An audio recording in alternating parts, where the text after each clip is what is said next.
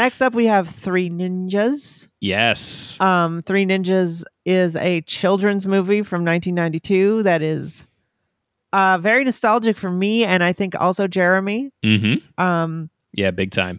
This is but one that I remember. Upon rewatching, yeah, it's not that good. Very bad. Very, very bad. One of the things that I really remember from that episode, though, that really makes me laugh still to this day is you saying that you hated Emily in that movie because you thought that she wasn't hot enough for Rocky. I believe you called her busted specifically. When I was a kid, that's how I felt. Yeah. So funny. Although I wanted Colt more anyway. Oh, so, of course. Are you kidding? Colt's the hot one. Colt has all the sex appeal. These are children, by the way. Like little children. These are not teenagers.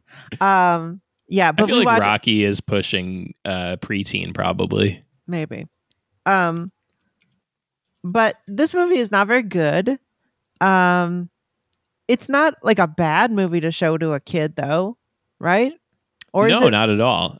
I think I would probably wait until they're a little bit older, just because, like, it's like an 8-year-old's movie. Yeah, it's an 8-year-old's movie, big time. Yeah, it's like I wouldn't want to be like, I think the same thing about like Ninja Turtles and stuff like this, where like I think they need to be a little bit older to the point where like you can trust that their like impulse control is like pretty, steady. Because like I don't want, I feel like I didn't show Nico Home Alone, for example, because I'm like, I don't want him thinking like this is like a way to behave, Yeah. Yeah, you want to like get them to a point where they're not like literally mimicking everything they see on the TV. Yeah. Yet. So it's an older kids movie. But it's a kids movie. It feels stupid. like it's for babies. It's a little racist. It's pretty racist. They're all supposed to be part Japanese, but they are all white except for the grandpa. Definitely white. It's definitely below. I'm going to go fourth column somewhere. Mm-hmm. I would rather watch all of this. I'd rather watch Underworld. I would put it above Alfred Hitchcock's Notorious. I'd put it above.